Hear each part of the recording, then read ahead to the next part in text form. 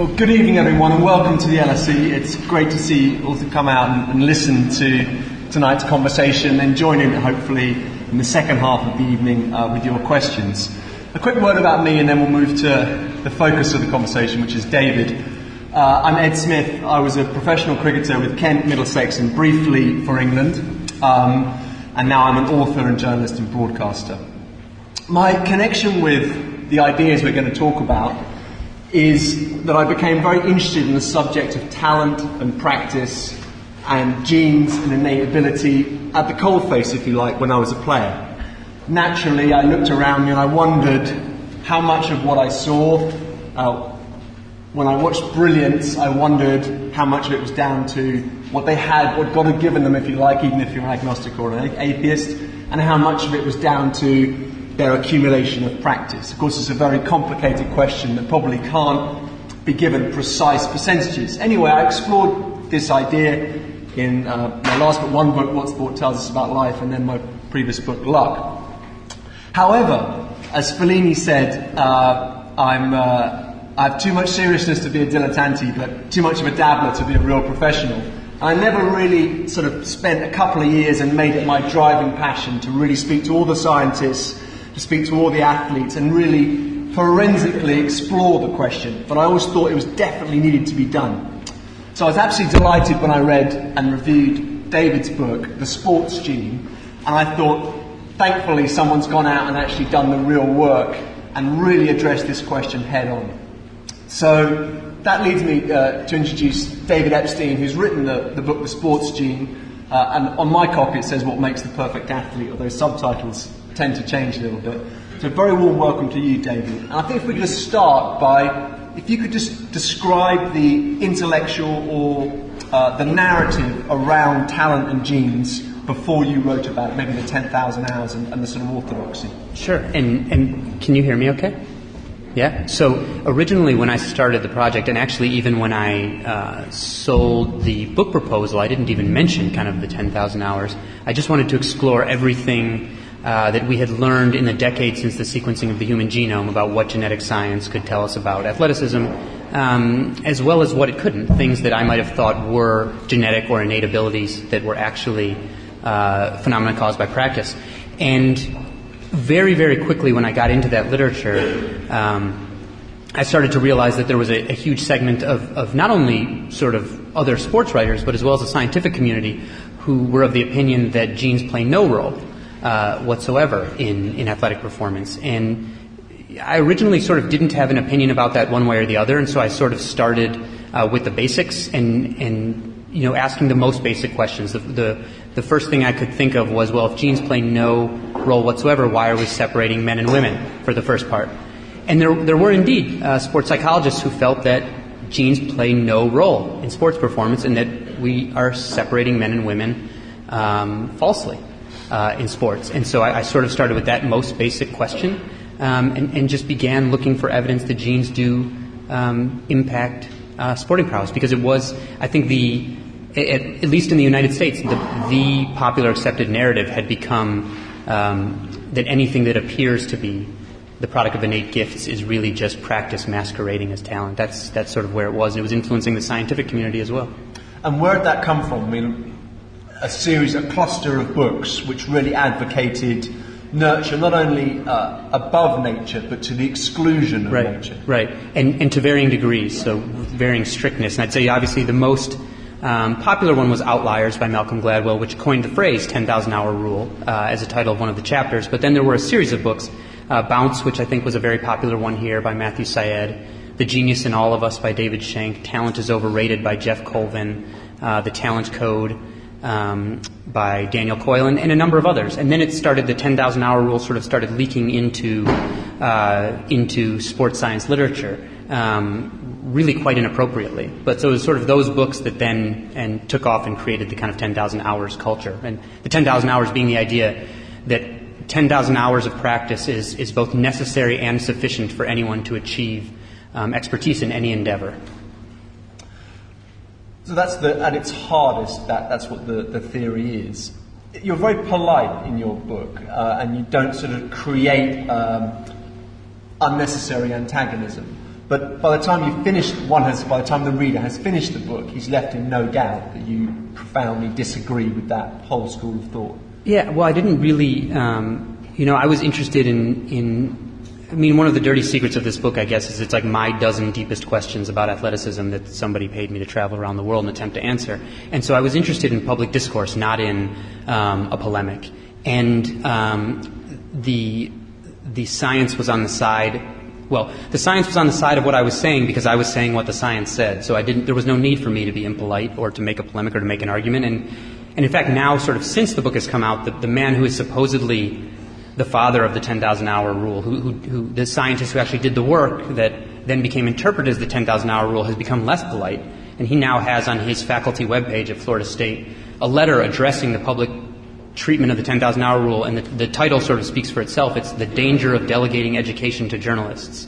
So if you Google Anders Ericsson, you can go take a look at that and see what he thinks about how journalists have interpreted the 10,000-hour rule. Just to be clear, it's not your interpretation that he's struggling with. It's the people who are actually purporting to support his ideas. In fact, he had not read any of the books about the 10,000-hour rule. So I convened a panel at the American College of Sports Medicine in 2012 and invited him and asked him what he thought about the portrayal of his work in some of those books. And he said, I try to stay away from that. And so I bought him a copy of Outliers, and then he started sort of responding to it in other forums, including the British Journal of Sports Medicine, where he really kind of denigrated the portrayal of his work. So on the one hand, the public discourse, if you like, before your book is that you give me a baby, I'll expose it to 10,000 hours, and we end up with Mozart. And then how do you go about, or in sporting terms, Tiger Woods is usually the example, or Roger Federer. In sporting terms, how do you go about addressing that or repositioning the conversation about talent and genes? Well, I think the first part was pretty simple. I mean, has everyone here heard of the 10,000-hour rule? I assume so I don't have to totally explain it. How many people have read the paper that it actually comes from, the primary source? Anybody? So neither had the sports scientists who were writing it. I ask that question all the time when I go to a sports science institute, and people who are literally, I was at the Australian Institute of Sport, which is, really maybe the premier sports science institute in the world, in November. It's not a good time to talk about Australian supremacy, David. No. Some of us are feeling very raw and hurt. So unless you want to talk about the superiority of cricket over baseball, just don't big up the Aussies. But I'm about to make fun of one of them. Does that help? Okay, that's fine. Yeah. Okay. Carry on. Take as long as you like. Yeah. So a football coach there, the real kind of football that you play with your feet. So I'll speak appropriately. But he now you're just making friends. Yeah. He showed me a training plan that he had for youth footballers to take them from age 8 to 18 with exactly budgeting in 10,000 hours of practice, and felt that this would make them elite, right?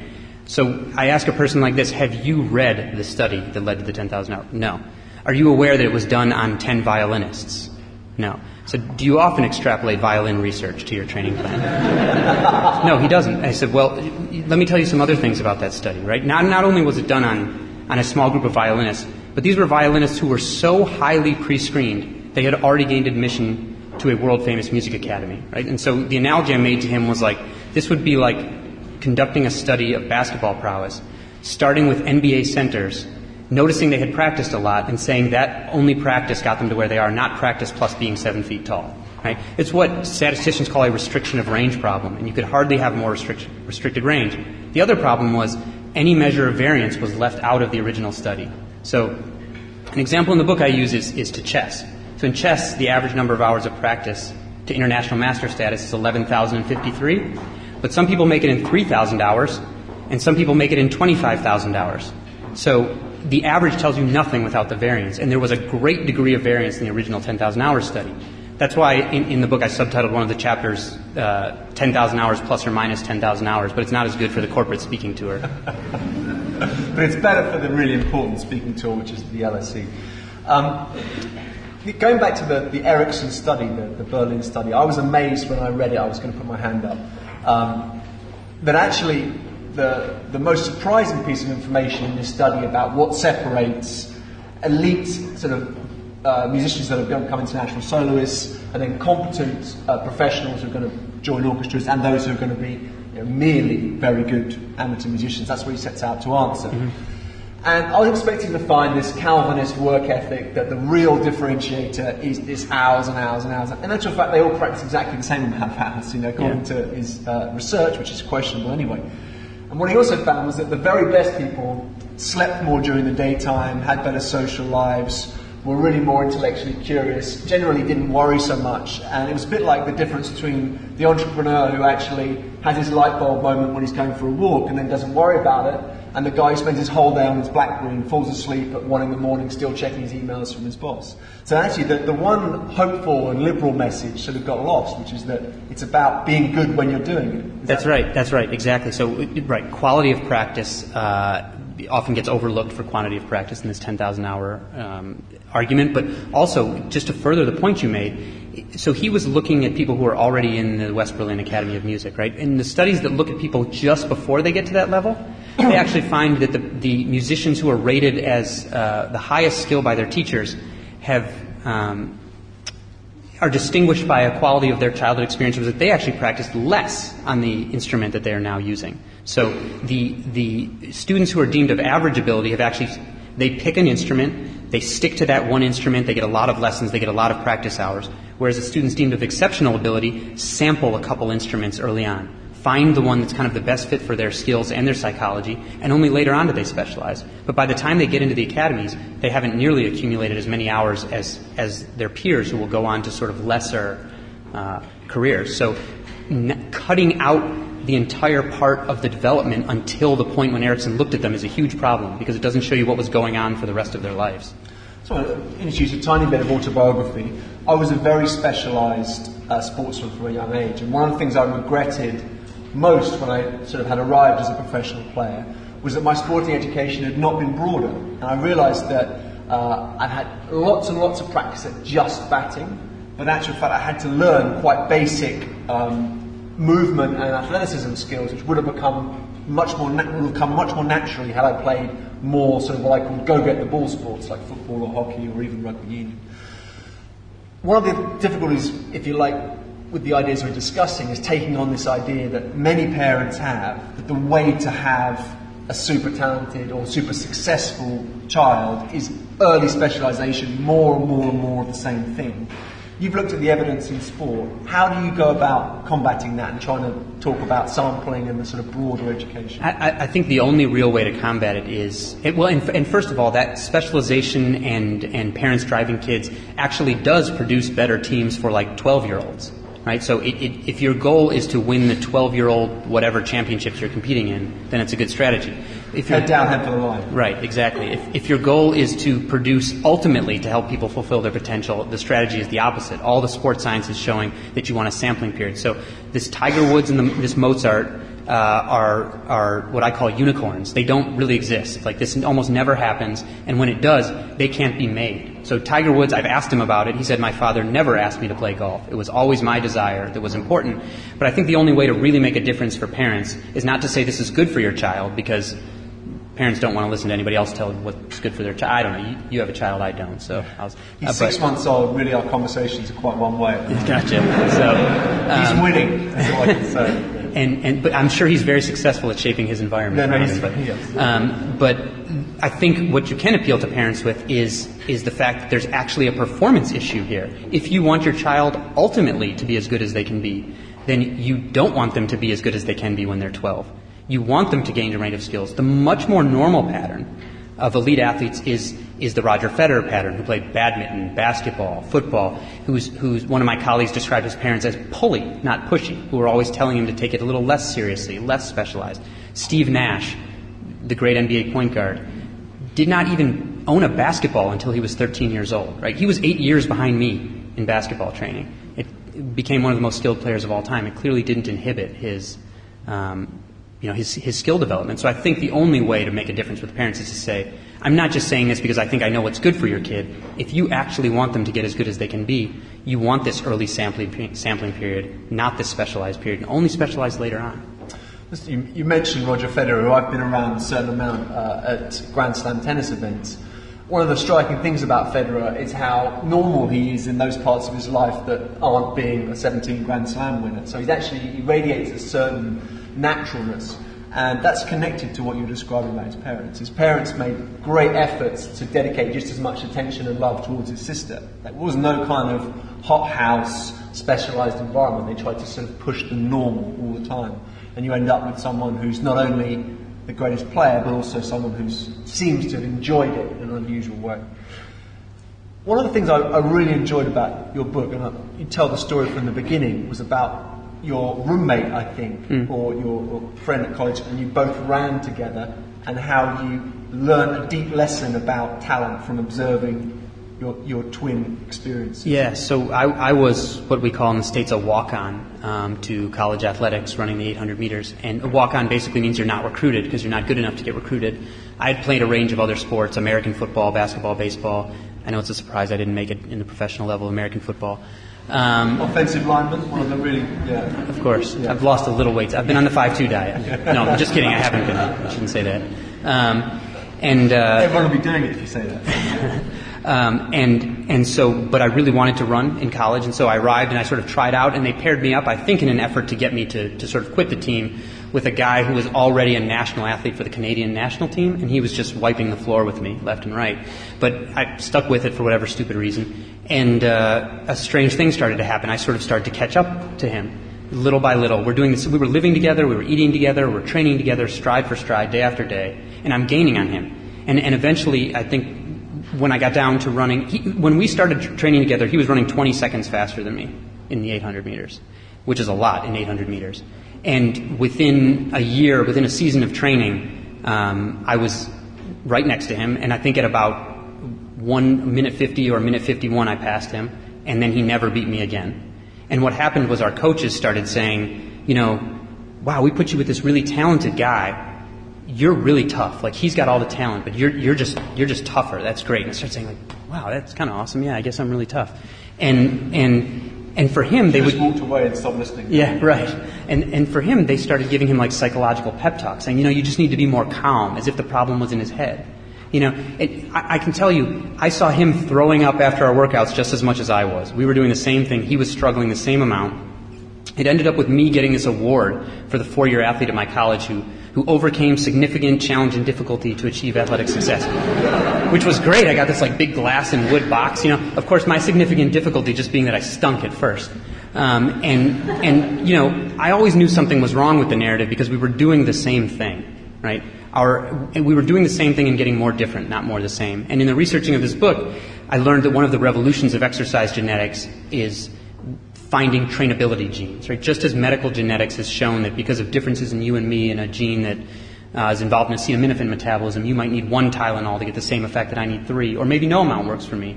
The exercise genetics is finding that because we're truly different at the genetic level, the medicine of training affects every person differently. And I got tested, and what do you know? I have a whole bunch of what's called high responder genes for aerobic trainability. I have what's called a low baseline. I have low oxygen carrying capacity at rest, and training works like rocket fuel for me. And my training partner was the opposite. He had a high oxygen carrying capacity at rest, and he responded to training very, very slightly. So just to put that into even more layman's terms, if neither of you trained at all, he wins every time. If you were compulsory couch potatoes, you're both sitting there with your remote controls, no training at all. That's right. There's no contest. But when you actually introduce an element of training, you quite quickly leave them behind. That's correct. And the really interesting thing about it is that the studies have now shown that your baseline and your trainability are completely uncorrelated.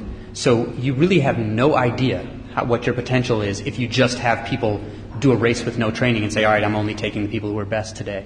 So you really don't. I'll give you an example of a current sportsman, one of whom I played with, who had exceptional trainability. He's Owen Morgan. I don't know if any of you are cricket fans here.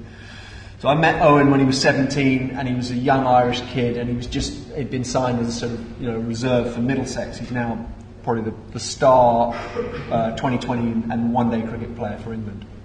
And he was very slight, as a lot of 17-year-olds are, and he was highly skilled. And you could see he was a very good ball striker, but he had to hit it right in the middle, because if he didn't, it didn't go for 4 or 6. Then, guess what happens? He gets on the weight training program, and he gets his Popeye muscles. And then you've got exceptional hand-eye coordination and ball striking ability, as good as I've ever seen, exceptional, times by very, very good trainability, and he gets very strong. and now when you see the ball disappearing out of the park all the time. So that was one of the exposure value. And as a coach or a captain, you're always looking for not what level have they reached me at, but what's the potential upside. How have you, of all the people, the extraordinary thing about this book is the amount of people you meet, and the scientists and also athletes themselves. Sketch for us a few examples of the most extraordinary genetic outliers that you encountered. Well, let me tell you about my favorite interview, and then I'll tell you my sort of the biggest genetic outliers. But my favorite interview, so there's one of the most surprising findings in the book to me was, so I sort of knew, because I'm a sports science reporter, that physical activity that we undertake alters the dopamine environment in our brain, our brain's pleasure and reward system that we get for eating, doing drugs, having sex, all these sorts of things. And scientists that study it know full well that the opposite is true too, that actually the way that the dopamine genes are set up influences our drive to be compulsively active. And one woman I interview in the book who's certainly an outlier in her voluntary physical activity is a woman named Pam Reed, a legendary ultramarathoner. And when I interviewed her, she had just finished the national championships in Ironman triathlon in New York, qualified for the Worlds at age 55 or something like that. And I was interviewing her the next day, and she was delayed in LaGuardia Airport in New York, and she gets so antsy sitting still that she had stashed her bags in a corner and was running laps around the parking structure while I was interviewing her, having just finished the Ironman triathlon. I mean, it was remarkable. But my favorite sort of genetic outlier in the book is a guy who actually just passed away 2 weeks ago named Eero Manturanta, who was, in the 1960s, probably the greatest endurance athlete in the world. He won 7 Olympic medals in cross-country skiing, 3 of them gold, by margins never before or since equaled. And during his career, it was assumed that he was doping because he had about 50% more red blood cells than a normal man. And 20 years after he retired, a group of scientists started testing members of his family and found that there was a gene mutation that some of them had that caused the EPO receptor. So we've probably all heard of EPO because it's like the drug that Lance Armstrong is so fond of. And so Eero, what he had, the EPO receptor, so if the hormone is a key, the receptor is a lock. And when the key fits in the lock, stuff starts happening. In this case, red blood cells start being created. And the part of Eero Manturanta's EPO receptor that was affected by this gene mutation turned off the brakes. So his body just kept producing red blood cells. So he had naturally what Lance Armstrong used technology to get. He was literally naturally doped and had this incredible oxygen carrying capacity.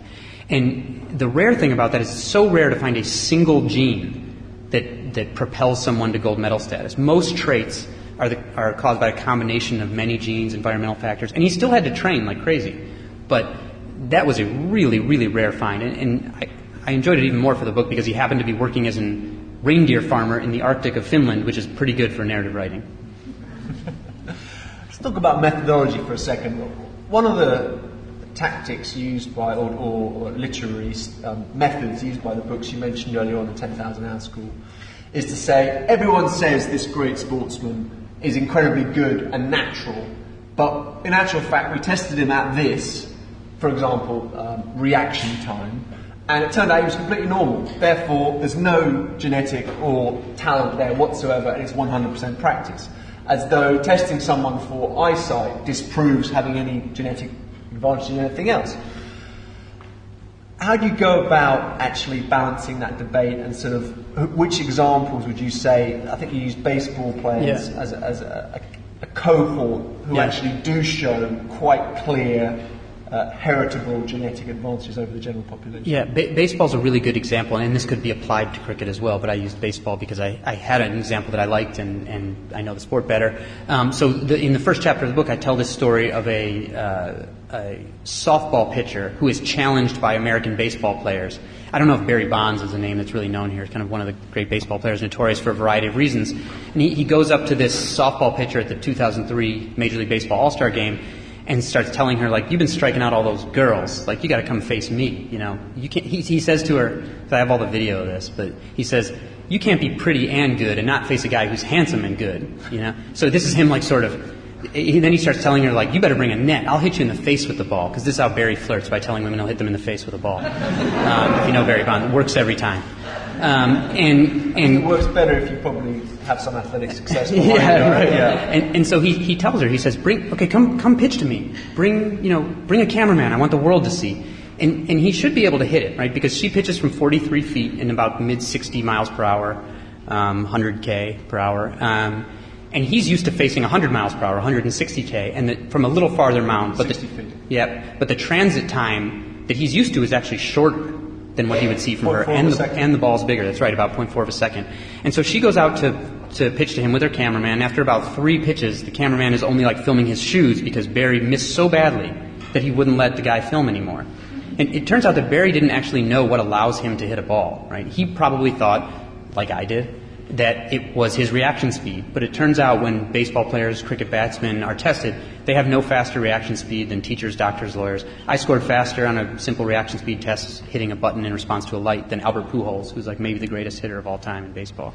And what they really need, so it takes a fifth of a second to even see that a ball's in flight, for that information to cross the synapses, the gaps between neurons to the back of your brain, and for you to even start muscular action, to even start it. That's half the total flight time of the ball. So just to start muscular action. So that advice to keep your eye on the ball, it's nonsense. You could close your eyes when the ball's halfway in. It wouldn't make any difference because you've already decided what you're doing. If it weren't psychologically upsetting, I guess. So what the players really do is they've learned through practice how to interpret the shoulder rotation of a pitcher or a bowler, movements of the torso, the flicker, which is the flashing pattern the seams make when the ball rotates, to quickly, as soon as the ball's out of the hand, to make a decision of where it's going to go in the future, because they can't rely on their reflexes. So that's why when Bonds was faced with the unfamiliar shoulder rotation, the unfamiliar torso movement, unfamiliar spin of the ball, he's worthless. That said, once he's learned the sport-specific skill, like other Major League Baseball hitters, his visual acuity on average for Major League Baseball hitters is 20/12, meaning they can see standing from 20 feet away what I have to stand at 12 feet away to see. So it's a great example of athletes who are useless without the sport-specific, what I call software, that they download. But once they have that, their hardware makes a huge difference to how good the whole machine is. David, you may not know about a player called Jeff Boycott, but I see one of my BBC colleagues who will definitely know him, and I commentate with Jeffrey. And he was one of the greatest ever English batsmen, and he's from Yorkshire. And the two things react to create someone who's got very strong opinions. And Jeffrey put it to me recently in a conversation with him in Australia. And he said, I'm telling you, I used to make a decision when the ball was sort of 2/3 of the way down against people bowling 95 miles an hour. And he was a very, very good player of fast bowling. So I'm, sitting there with my 3 England caps. I'm not going to say, Jeff, you're talking rubbish. But I'm thinking, I'm pretty sure he's not making a decision with the ball, because in actual fact there just is simply not enough time. That's right. So what is often talked about as a late decision is actually an illusion, which is created by the ability to pick up cues. That's right. Or sometimes you hear players talking about, especially quarterbacks, will talk about the game slowing down, right? The game is not slowing down. They're just seeing things before it's happening. So if you track the eye movements of, not if you track by looking at it, but when quarterbacks are fitted with sort of special goggles that can track their eye movements, the sort of lower level quarterbacks actually look at players to see where they're going, whereas the Peyton Mannings look at spaces between players that are unifying to the relationship of the players as a whole, so they can predict what's going to happen before it. They're literally like grandmasters playing speed chess, sort of looking at spaces to see what's going to happen before it gets there. But there's no reason that he should know that, right? The better you are at this, the more you've automated these processes in your brain, and you're actually a really, really poor person to say, there's a reason why Barry Bonds doesn't know how he hits the baseball. It's a totally unconscious process. And again, like it's my motto I always say for sports science writing is just because you're a bird doesn't mean you're an ornithologist. Like, you can ask an athlete how they do what they do, and they're not always equipped to tell you how they actually do it. But Muhammad Ali's a great example. Could you say that to him? Could I just take it? I'm sure. Scared. But Muhammad Ali could deliver the time of his punch. He is actually one athlete who did have very good reaction speed, kind of an outlier in that sense. But he could get a jab to an opponent's face in about 40 milliseconds, which is way faster than anyone can actually react. So if people did not have anticipatory skills based on the way he's moving in his body, they'd be hit by every single punch. It'd be impossible to ever get out of the way of one. Interesting about interviewing sportsmen, talking to sportsmen. One of the quirks of my life is that I was a practitioner, and then part of my life now is commenting on sport. And the thing has evolved called a press conference. in which people are asked questions, normally fantasies, and then fantasy arguments are given, which are then written in newspapers. And we saw a classic example of the fantasy of the press conference during the Olympics, when it actually was an amazing example of how dominant the 10,000 hours paradigm had become, because almost every interview began with, if David's the gold medalist and I'm the interviewer, David, that must be incredibly satisfying. After all those mornings you woke up at 5 in the morning to do 10,000 hours practice, because it was incredibly hard work and you didn't take any joy in it because you're just a hard-working, suffering athlete. Tell us how it feels to have got all your hard-earned, deserved results today. And they go, oh, yeah, it was very hard. You know, and that's what happens. And then this sort of hardens into scientific fact. So how do athletes take it when do you actually put it to them that their explanation or their narrative is at odds with the science? Well, they have worked hard. They have worked hard. There's no doubt about it. You know, and except the rare cases like Donald Thomas, who I talk about in the book, who won the World High Jump Championships like by accident on a lunchtime. Tell us about Donald. That was such a strong part. But that's a rare case. So this is a story I tell called The Tale of Two High Jumpers, where I contrast one guy named Stephen Holm, who grew up obsessed. He's like the Mozart of high jump. He grew up obsessed with high jump, improved about 1 centimeter a year over 20 years. By his estimate, 20,000 hours of practice. And then a guy named Donald Thomas, who was a student at a small college in Missouri, who was talking a lot of trash at lunch, and a high jumper from the track team said, you can't even jump over a bar that's 6'6". So they go home, they get a bar, Donald gets his sneakers, they set the bar up at 6'6", he clears that, 6'10", clears that, 7 feet, clears that. And so then they enter him in the next track meet. I have great pictures of him in his first track meet going like this, because he's not used to falling backwards, and he's coming down from 7'5". And so he takes a scholarship to Auburn University. A couple months later, beats Stephen Holm in the World Championships. So those two guys averaged 10,000 hours of practice, right? It's just that one of them put in 20,000 hours and one of them put in 0. Scientific proof right there. Also, every time. Donald's an outlier in every way, because I asked him, how do you feel about high jumping? Kind of boring. That's what he said, which you'll never hear from a world champion. So but when he was examined, it turned out that he was just born with an incredibly long Achilles tendon, which is like the spring in the back of your leg, and you can't alter that length through training. But Stephen Holm, on the other hand, through training, altered the stiffness of his Achilles tendon. So here's a guy, one guy's extreme path of nature, one guy extreme path of nurture, end up in the exact same place, even in a very straightforward sport. This kind of shows the fallacy of the nature of versus nurture. But to go to your point, I think, everyone has worked hard. So what happens is you look at the NBA, for example. You standardize, you screen out most of the gene pool due to a certain trait, and then practice really separates people. So you really do have to work hard.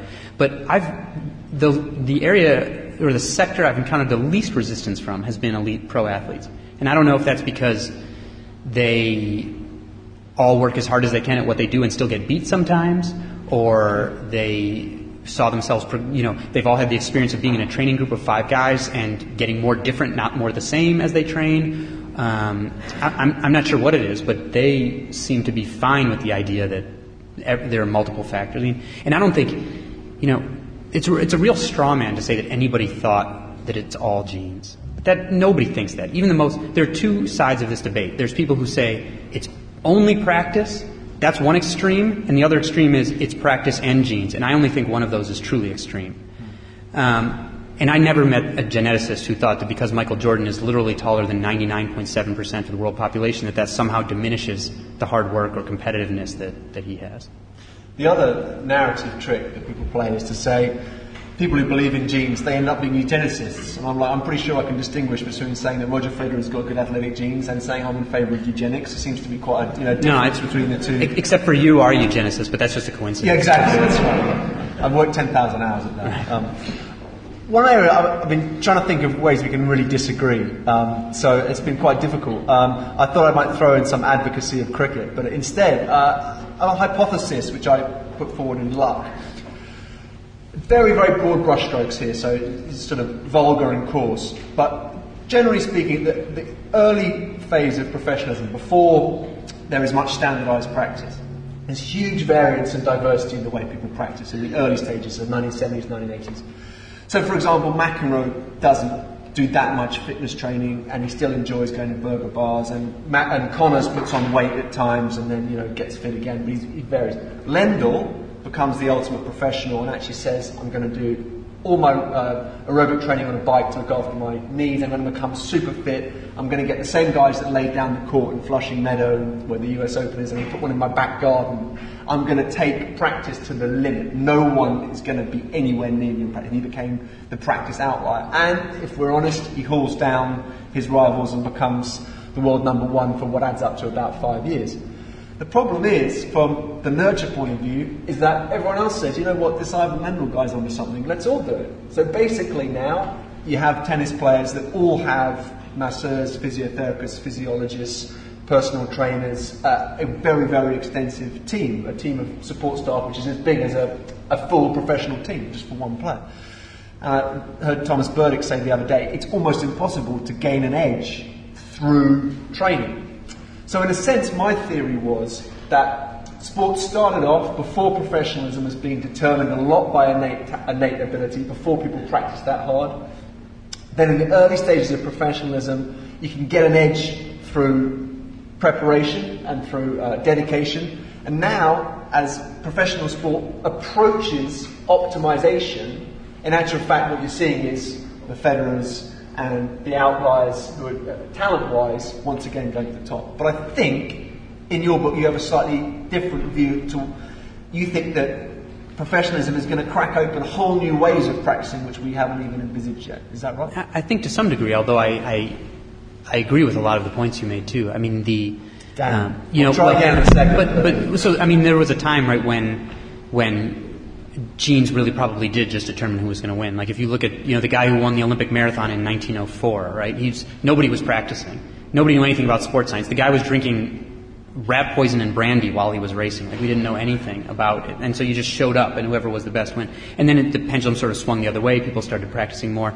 But you're right. So the more you standardize the genes, the bigger difference practice makes. If everyone was an identical twin, only practice would separate them. And the more you standardize the practice environment, the bigger difference genetics makes. So it's a sliding scale, but we're increasingly restricting both of those ranges, the genes and the practice. So it's harder to make a difference. But I think there are a couple other things going on. One, if you look at sort of world records in sports that are easier to quantify because it's difficult in kind of tennis, is world records are coming, they're moving southward latitudinally and eastward longitudinally. So records are coming from populations that previously were not included in the competitive population, basically. And I think there are probably still some populations that have not participated. And I think we can still do a better job of individual tailoring of training programs, right? So we know that no two people have an identical genome, even if they're identical twins, actually. And so the trick is trying to find the perfect environment for that individual's physiology. And sometimes, like, you just throw the same training plan at everybody, and if you have enough people, you don't worry about the people who fall off the boat. But I do still think there are advantages to be had through specifically tailored, through first getting people in the activity that best fits their biology and their mentality, and then tailoring programs to them. The most highly tailored training programs I saw in any of my research were actually for Navy SEALs, where they eventually progressed to one-on-one coaching that's specifically tailored to them. They have access to a lot of resources and physiological testing that allows that to happen. So during the implication of what you say for parents and for kids is to have at the back of your mind the question, I'm quite good at this, I may be very good, but is there something out there that I could be better at? Yeah.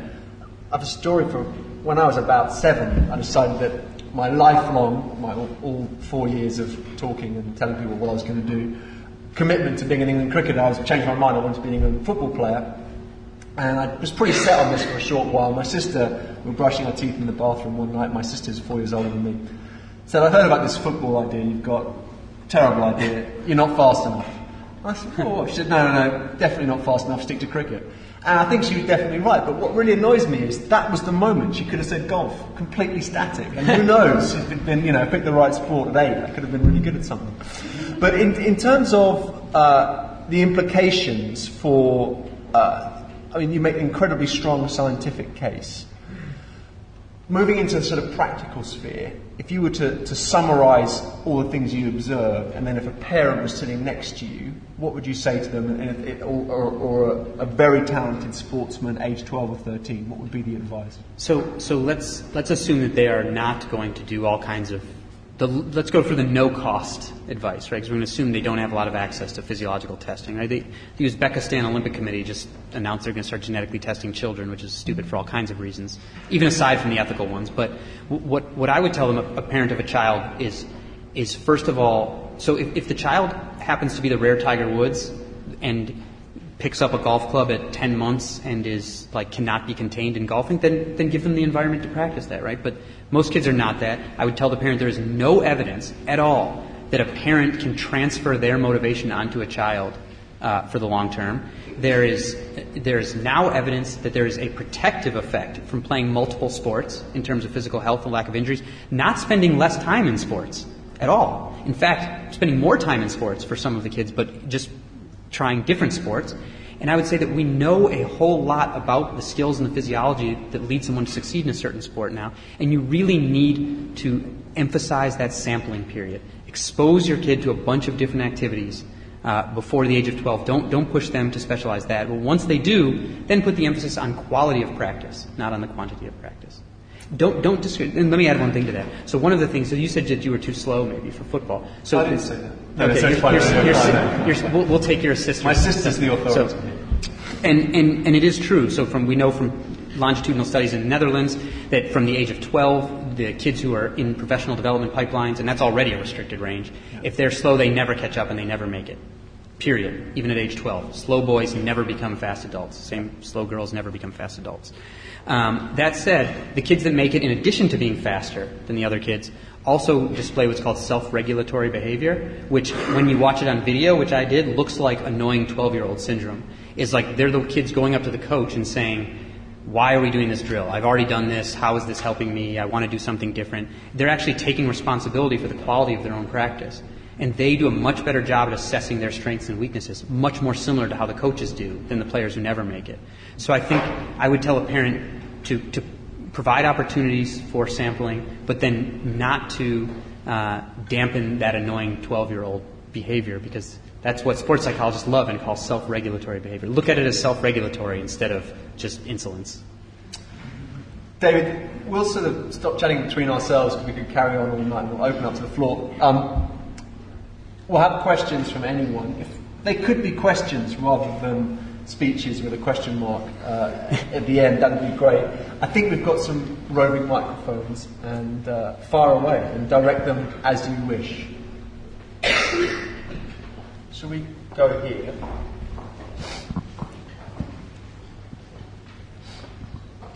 Hi. You talked a lot about the physiology, and obviously that makes a lot of sense that genes influence physiology. You've talked less about how genes can influence how good we are at picking up things, at practicing. So there's certain sports where, athletics, you can really see that genetics is hugely important, whereas something like tennis, it would be perhaps less important, and purposeful practice would make more sense. Thanks. So in tennis is an interesting one, because there's this amazing German study that made no impact anywhere else in the world because it was only published in German. So I had to hire translators for some of these things to translate some of these papers. And one of the things it found was that certain traits that are things that you would see like on the athletics track, running speed, general athleticism, the kids who had those, and Steffi Graf and Boris Becker were both in this study, picked up the tennis-specific skills much more rapidly.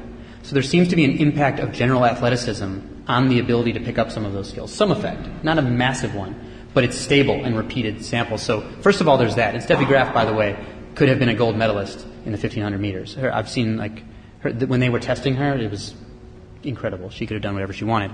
But so in terms of picking up more complex motor skills, so there's evidence that there is a genetic input, mostly from twin studies, where you look at sets of identical twins, you have them practice motor skills, intercepting flying objects, things like that, and the rate of improvement within pairs of twins is usually like 6 to 9 times higher, or more similar than the rate of improvement between sets of twins. So we can say there's a genetic component to how quickly people learn those skills.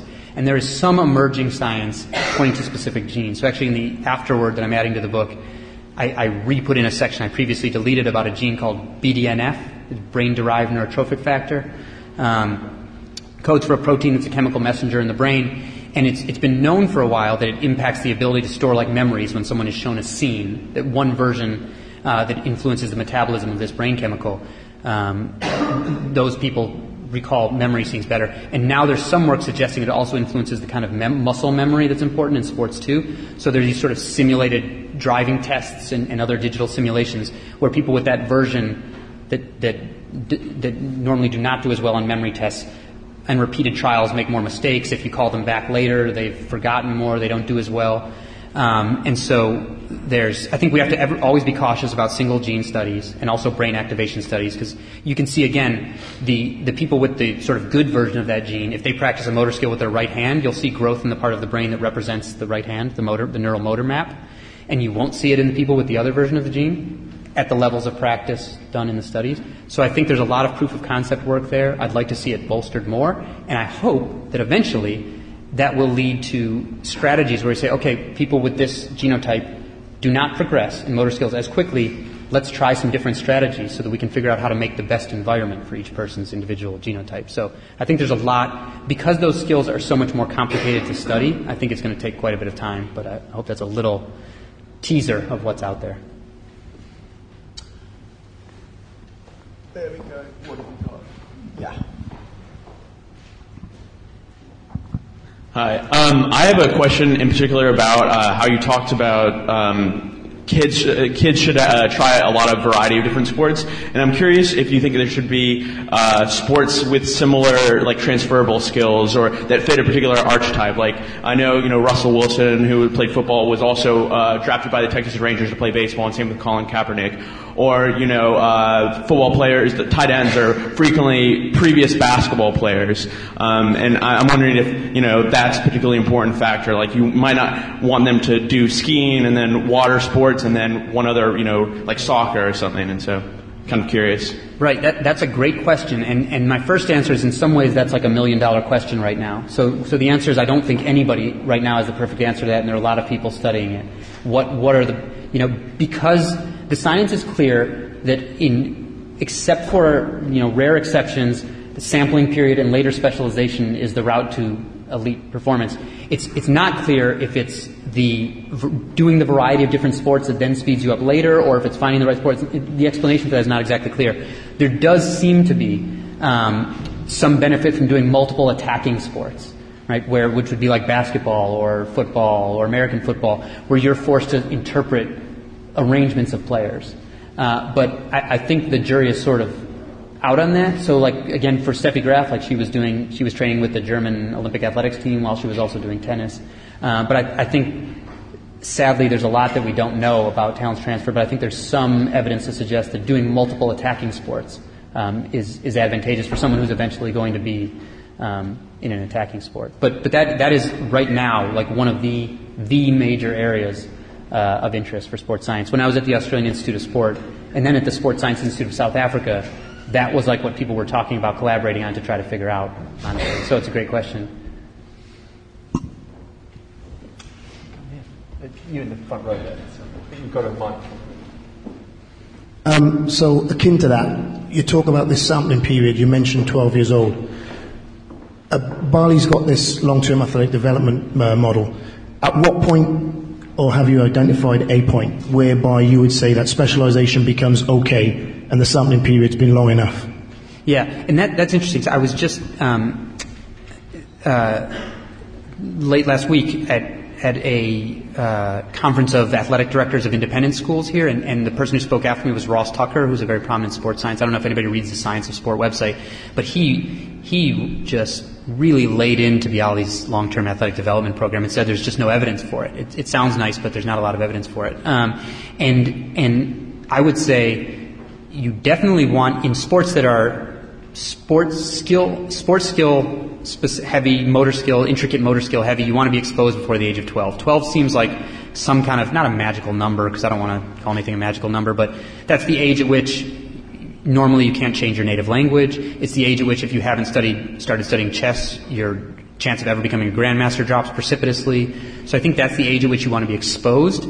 Now, then the question is, when is the best age to specialize? And the fact is, I don't think anybody knows, because people start specializing when they're forced to at the moment, right, because of the structures around them. And so we almost never have a chance. So the first gold medalist for the home team in the British Olympics was a woman named Helen Glover in 2012. She was identified in a program called Sporting Giants, where she had played a range of other sports. Somebody measured her. They said, you have really long legs and a really low brachial index, which is the ratio of your forearm to your total arm. Have you ever tried rowing? She hadn't. They stuck her in rowing. 4 years later, she's the first gold medalist for the home team. So, Chrissy Wellington, I don't know how famous she is as a British athlete, but she's by far the greatest female Ironman triathlete of all time. She's a British athlete, retired undefeated. She had not sat atop a road bike until age 27, right? And didn't turn pro until she was 30. But you're usually not allowed to do that because of the circumstances around you. So I'm not sure we've had a chance to know what the best years to specialize is. The most common years for the time when the practice hours of the eventual elites crosses over and becomes more than the eventual near elites is between 15 and 18. But I don't think anybody knows if that's optimal. We just know that that is the most common. Can we run a microphone up there? And while we're doing that, I've neglected this side of the hall. So at the back there's a lady there. Exactly. Hi. Do you agree that we ban doping because it makes things unfair? If so, then do we ban people who have genetic advantages that are comparable to doping? Or do we allow doping amongst their competitors? Or do we just accept that life's unfair and it gets worse? So this has been a popular question for me because Malcolm Gladwell sort of addressed the guy that I talked about, the Finnish skier that I talked about previously, with this mutation that is very much akin to injecting EPO. So Malcolm Gladwell wrote an article saying, well, if this guy has this, then why can't Lance do what he was doing? And my answer to that, I guess, is, first of all, I think the core values of sports have and do emanate from standardizing the rules, not standardizing the genes, right? Because of his rare genetic mutation, people make that argument, but I don't hear anybody making the argument that every basketball player should have to be 5'10", right? No, nobody makes that argument, so I think it's kind of facile. And I think, to me, sports is this wonderful, the best stage to examine human biological diversity. So I was never offended by the fact that the genes were different. But again, sports are like the ultimate human contrivances. So I think you can make that a sort of moral relativistic argument about anything that is human created, laws, government, whatever, sports. Sports are nothing more than agreed upon rules. And so if you think there's value that comes out of that, even if you don't agree with the rules, I don't think that means you have the liberty to break it. And I think people only selectively apply that relativist argument to doping, because nobody would say genes aren't fair, so Lance can, instead of riding around the curve, he can go straight across the grass. Right? Nobody would say that. Or that somebody could use a metal cricket bat or something like that. It's only because... That didn't work out. Yeah. It's only because... It's only because doping doesn't happen in front of them. So I think there are substances on the banned list that should not be, but I don't think athletes should go ahead and break them. They should argue for different rules. And so I don't think that... I don't find sort of interesting the argument that because people have different genes, that means sports isn't fair. And I don't think we would apply that argument to anything. Like, does that mean because kids who grow up in wealthy households have more access to networking that other people should be able to cheat? I don't think anyone would make that argument personally. Just wait a second.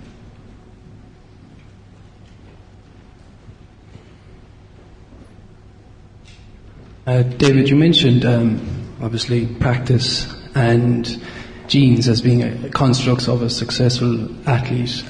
How big a role do you think personality traits have to play in a conceptual model, in a sense, of creating a successful athlete? Very big, and I think on a number of levels. I think there are a lot of people out there with the genetic talent to do great things in sports, but they don't, because either they don't want to, either they aren't motivated to do it. To get to a really high level, you have to make sacrifices. You have to put in. There's kind of a slog and drudgery of training, and you have to put in a lot of hours.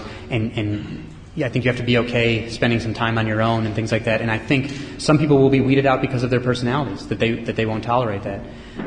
Some people won't have those kind of self-regulatory character traits where they are constantly assessing what their own weaknesses are. So I think hugely. And I can tell you from those studies that track footballers, they're called the Groaning and Talent studies, from age 12 to the pros, self-regulatory behavior separates kids, but also the kids who go on to become the pros already have intrinsic motivation on par with the adult professional footballers. Intrinsic motivation is the desire to improve themselves.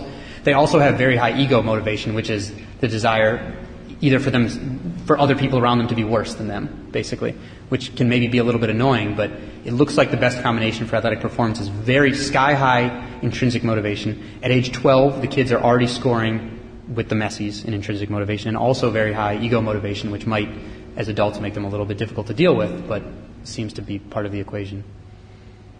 Not really a genetic point, but one of the things we just learned also was that if you're going to sneak out early, always wear trainers. But if we go to the top. Hello. You spoke earlier about sort of a basic low-cost approach for an individual athlete or parents of an athlete to approach. If you were made the Minister of Sport for a small, let's say, relatively poor country, what sort of approach would you institute to try and win Olympic gold medals, produce top athletes in a range of sports? If I were from a poor country, what I would do is, I think, if I wanted to win from a range of sports, you said, right? Because if I wanted to win just in one sport, I would just have everybody, I would take the Jamaican model and make everybody sprint and just take out the best and basically sacrifice the others to sprinting. But if I wanted to win in a range of sports, I would do basically and no ethical questions, whatever, I would do what China did, which was when China was awarded the Olympics, but I will do it lower cost because I'm a poor country. So so in the first half of the 20th century, athletes' bodies were incredibly similar because the thinking was partly that sprung out of sort of racist science that there was a perfect race or form of man, and it meant only men and not women, and it meant only white men. And that the average body type, the sort of average height and average weight would be the best for all sports. And so athletes looked very uniform. Since then, we've learned that, athletes' bodies, the tall athletes have gotten taller, small athletes have gotten smaller. Elite female gymnasts have shrunk from 5'3" to 4'9" on average over 30 years. And there are reasons for this. Athletes' bodies are getting weirder. So, Michael Phelps is 6'4", and he has the same size pants as the guy who's 5'9" and holds the world record in the mile, right? Because a long torso is good for swimming and short legs, and long legs and short torso is good for running. So there's all this stuff that we know about body types that fit into certain sports. So with very simple measurement instruments, you can start shuffling people to the sport where their body type would be beneficial. And so if I'm low cost, I'm just sending people out who know those measurements with very simple equipment and starting my sort of talent pools for each sport with a population I've already pre-screened for the factors that we know help.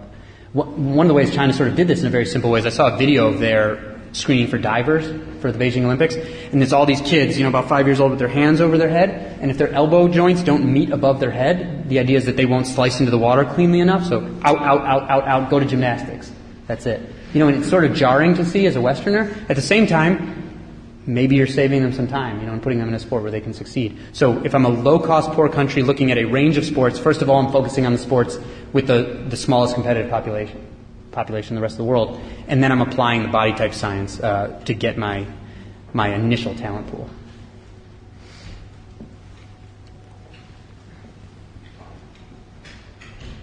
I just want to ask a couple of questions that are sort of interrelated. The first one is to go back to the comment that you made with Ed about anticipatory skills with baseball players and cricketers, and the idea that they're not reacting to seeing where the ball pitches, they're watching the shoulder reflexes.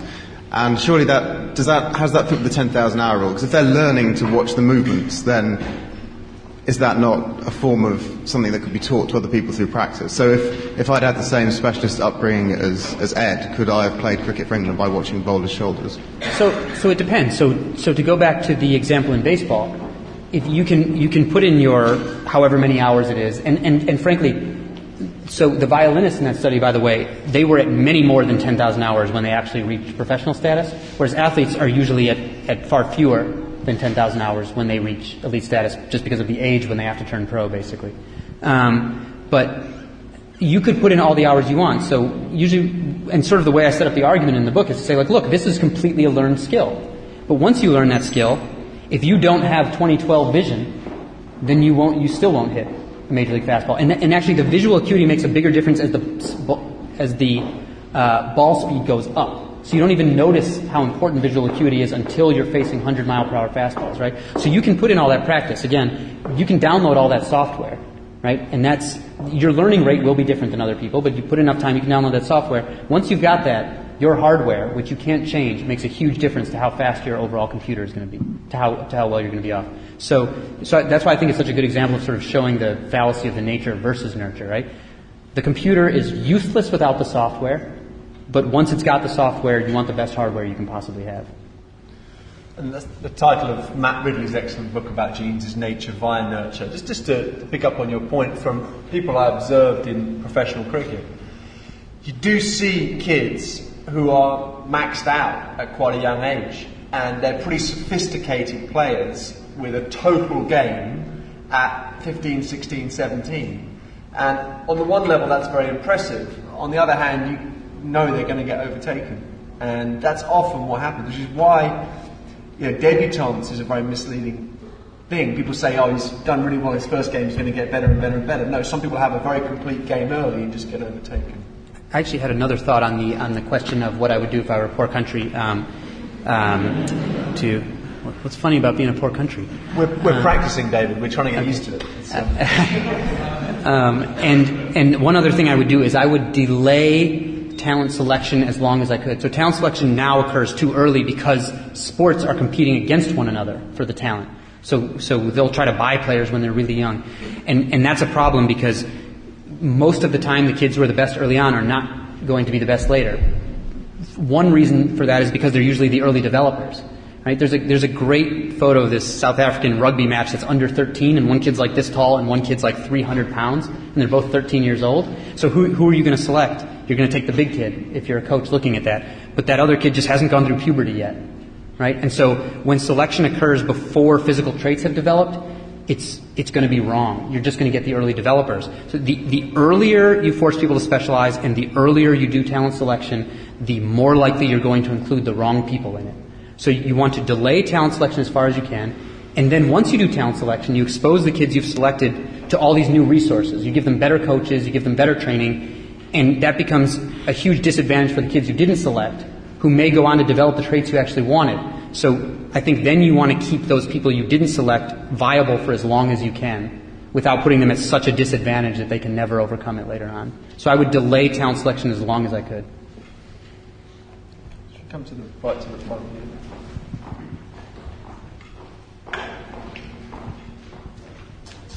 You referred to the story of when you were at university and you were paired in a room with the Canadian runner, and how it made you better because you were competing against him. I don't want to sound sexist when I'm saying this, but if you put women in the same league as men, so they were running 100 meters races against men, do you think at any point, because of the extra competition and the extra ego boost from winning, do you think that they'll be able to catch up to men and be able to run 100 meters in 9.5 seconds?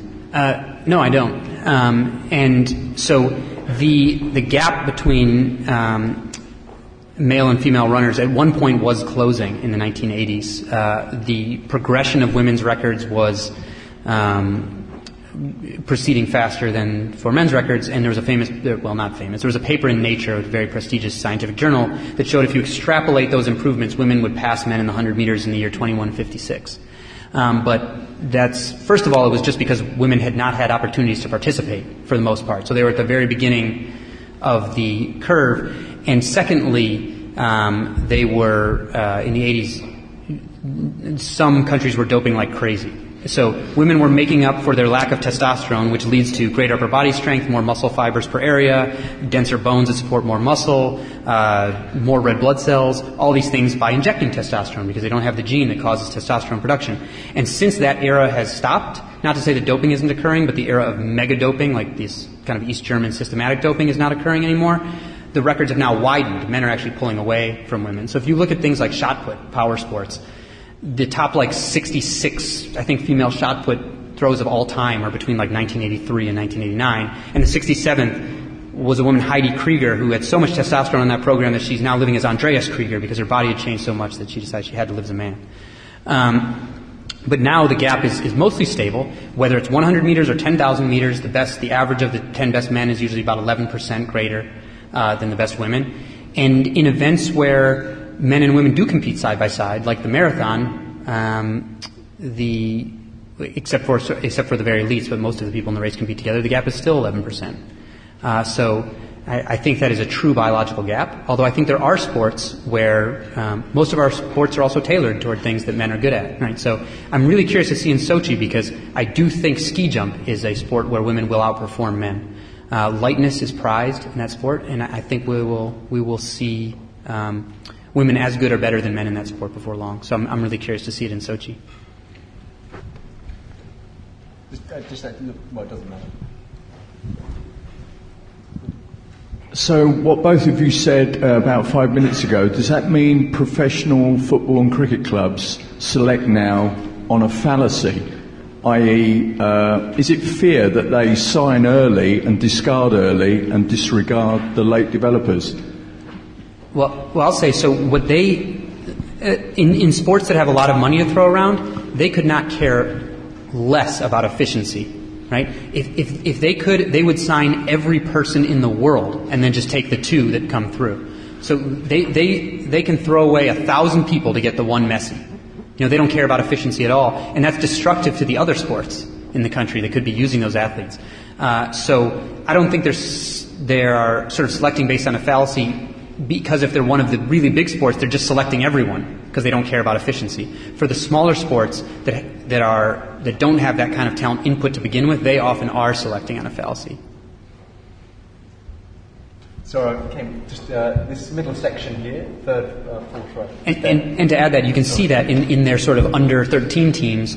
Like, I was just looking at data for South African rugby, and you can see in their under 13 teams, it's like almost nobody that is on the under 13 national team is on the under 16 national team. But then once you go from under 18 to like under 21 or something, the selection gets much, much better. There's a much higher, like 75% of them make it to the next level at that point. Anecdotal evidence not backed by science. My dad always said to me, I never want to see you wearing any tracksuit with a badge on it, Kent, England, anything until you're 18, 19 years old. Then you can go and play for England under 19 and whatever. But until then, you're just a kid, you play for your school, you play for your club, you live a normal life. See those idiots walking around when they're 12 with shell suits on, doesn't work out well. So it's interesting, sort of intuitive. As a lifelong teacher, that was what he observed. There are, I don't mean to keep talking to South Africa, but I was just at their Sports Science Institute, and they are sort of a country that doesn't have a lot of money to put into development, but has some interesting sports stuff going on. And there was a rowing coach named Roger Barrow there, who one of his teams won the gold medal in London. And it was really interesting because everyone has these fancy yellow boats, and he had no money, so he has this gray boat. And you look at the picture of the gray boat passing the line first, and all the yellow boats behind it. And he said he will not take rowers until they're 19. He will not take people who have rowed before they're 19, generally. And he coached the gold medal team. He gave a presentation called "Gold Medal on a Shoestring Budget." Thanks. So you mentioned the spirit of sport, and from the conversation you just had, to uphold this spirit of sports, should there be common constraints applied across them all in terms of selection? You mean, sorry, can you expand on that a little? So, for example, should you prevent all sports from selecting below a certain age? I don't know if you can forcibly prevent them to do that, and I'm not sure you should, because obviously different countries prioritize sports very differently. But if your goal was to maximize every individual's athletic potential, not to inefficiently sign a ton of people and have one come through, I think that would indeed be better for a larger number of athletes. But the fact is, in most countries, there's one or two sports that are so much more popular and so much more money than the others that I think it would frankly be impossible to actually cause that to happen. But I do think that would produce a better experience for a larger number of athletes. Hello, I think I've got... Sorry. Thank you. I think Richard Williams said that, now what's a sport that I can get a child to do?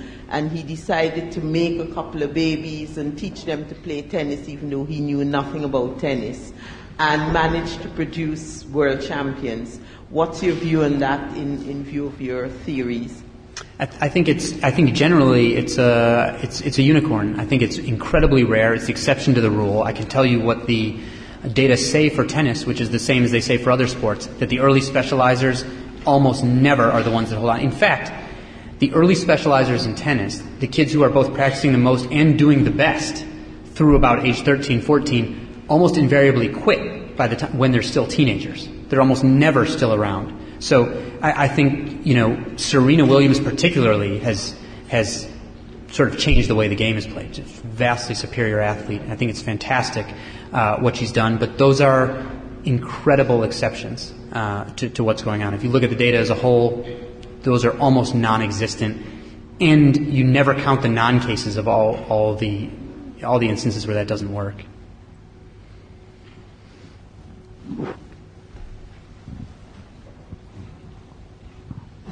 It's a quick question on path dependency and more of the psychological side of it.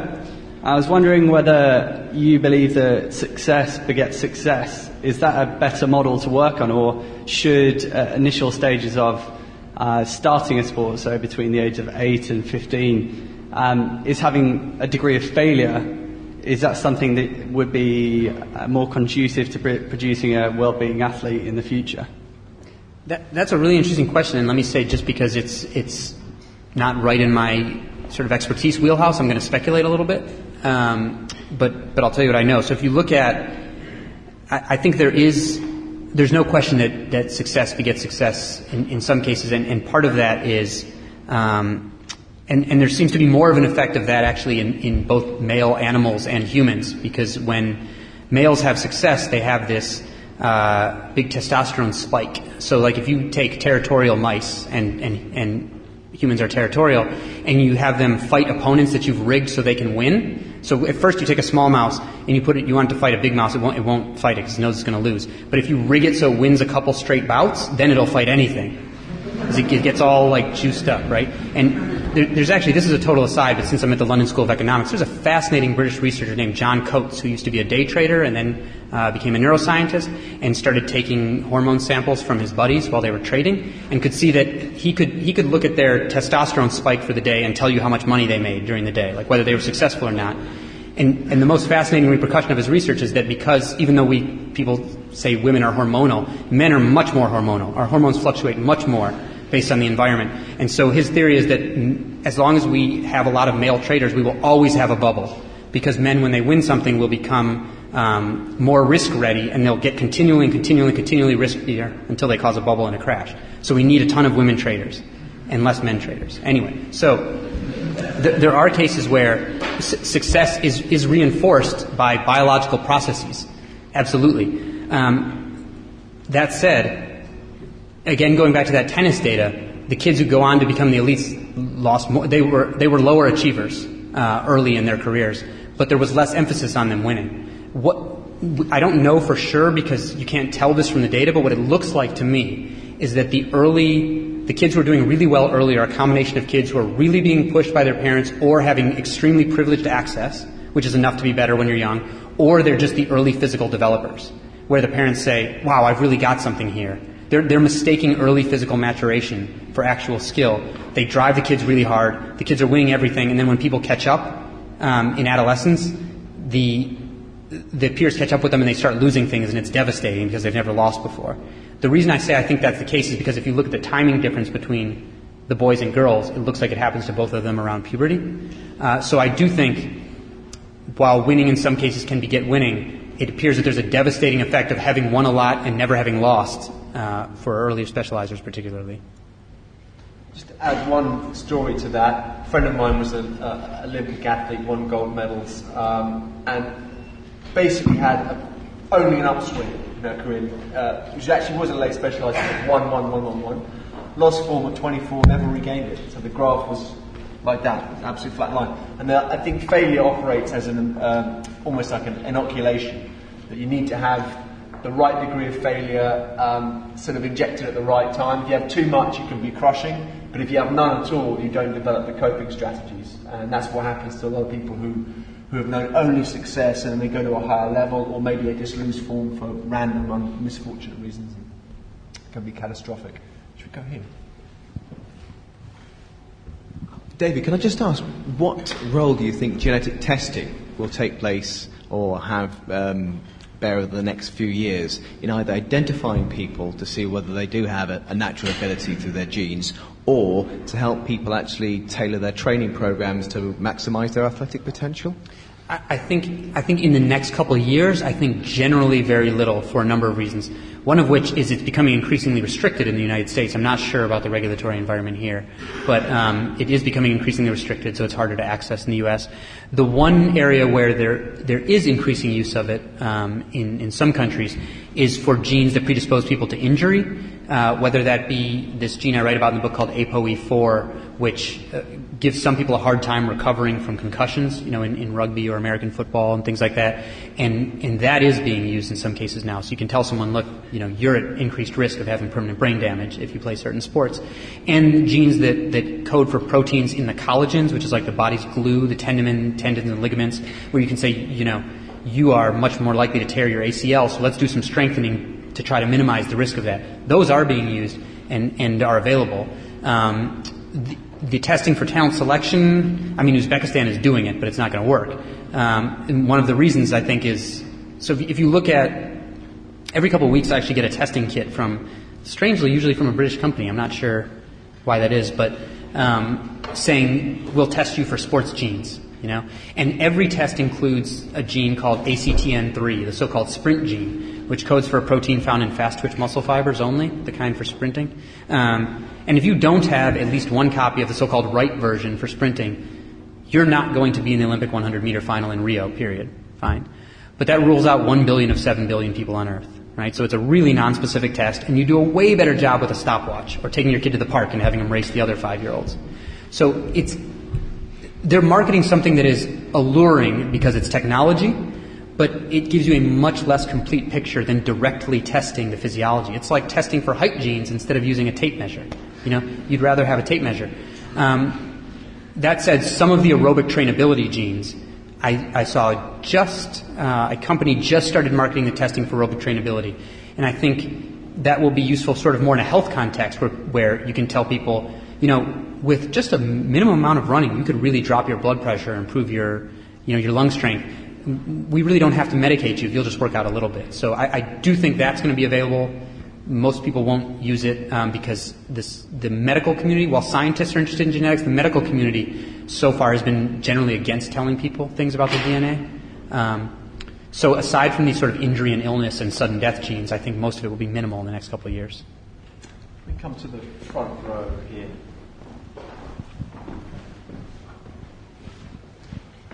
Hi, great talk. Thanks. Just want to say, obviously, in certain sports, doping is more prevalent than others. For example, I think cricket is probably, I can't really see that many positives of taken because it's so hand-eye coordination, skill-based, whereas in other sports, like athletics or cycling, it's much more common. So my question is it possible for someone who is doped to the gills to lose to someone who is clean? So, for example, you have the joint second and fourth, I think, fastest sprinters of all time in a 7-pound Tyson Gay who tested positive, but then they're being beaten by Usain Bolt, who's saying he's clean. I was just wondering if you could. I do think it's possible for clean athletes, and it's again, I have to speculate because it's hard to know for sure who all's clean, but I do think it's possible. If I had to bet on it, I would bet that Usain Bolt's clean. I think the times, not that this tells you for sure, but I think the times he was running as a junior are as or more impressive than the times he's running as an adult. So if I had to, bet on it, I would say I think he is clean. So I do think it's possible. I wouldn't bet the farm on it because it's athletics, and you shouldn't bet the farm on anyone being clean. But to that point, also, you mentioned some sports that don't have doping, and I think prevalences are different among sports. But I think the greatest correlate of the doping problem that a sport has, or how many positive tests they have, is how hard their officials are trying to catch it, not how much doping is actually going on. And with regard to sports that don't need those drugs as much, I would say any sport, so like steroids, for example, are just testosterone analogs. Any sport in which men have an advantage over women, doping is useful. Testosterone analogs are useful.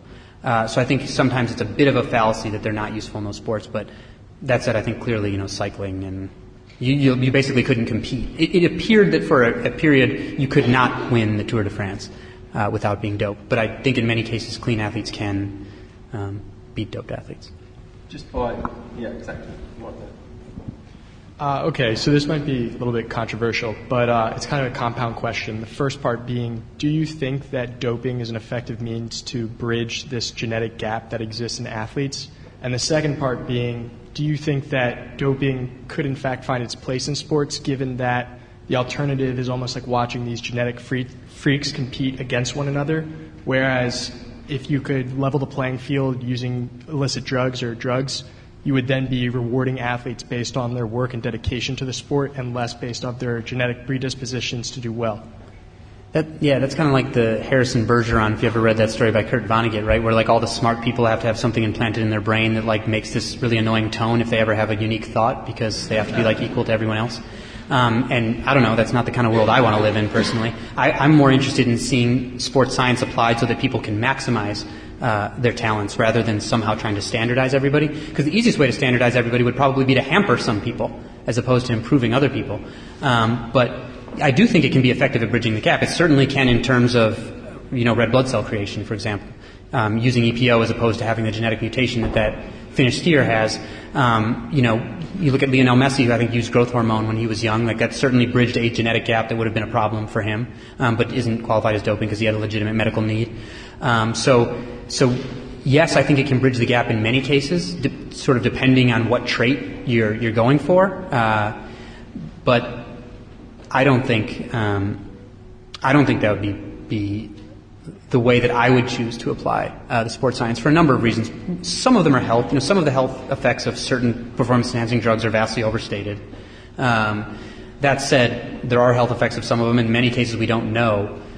And we know there are different responses to drugs, right? The structure of your androgen receptor or of your EPO receptors ensures that no two people will respond to a drug in exactly the same way. So I think even theoretically the idea of leveling the playing field in that way would be so complex as to be impossible.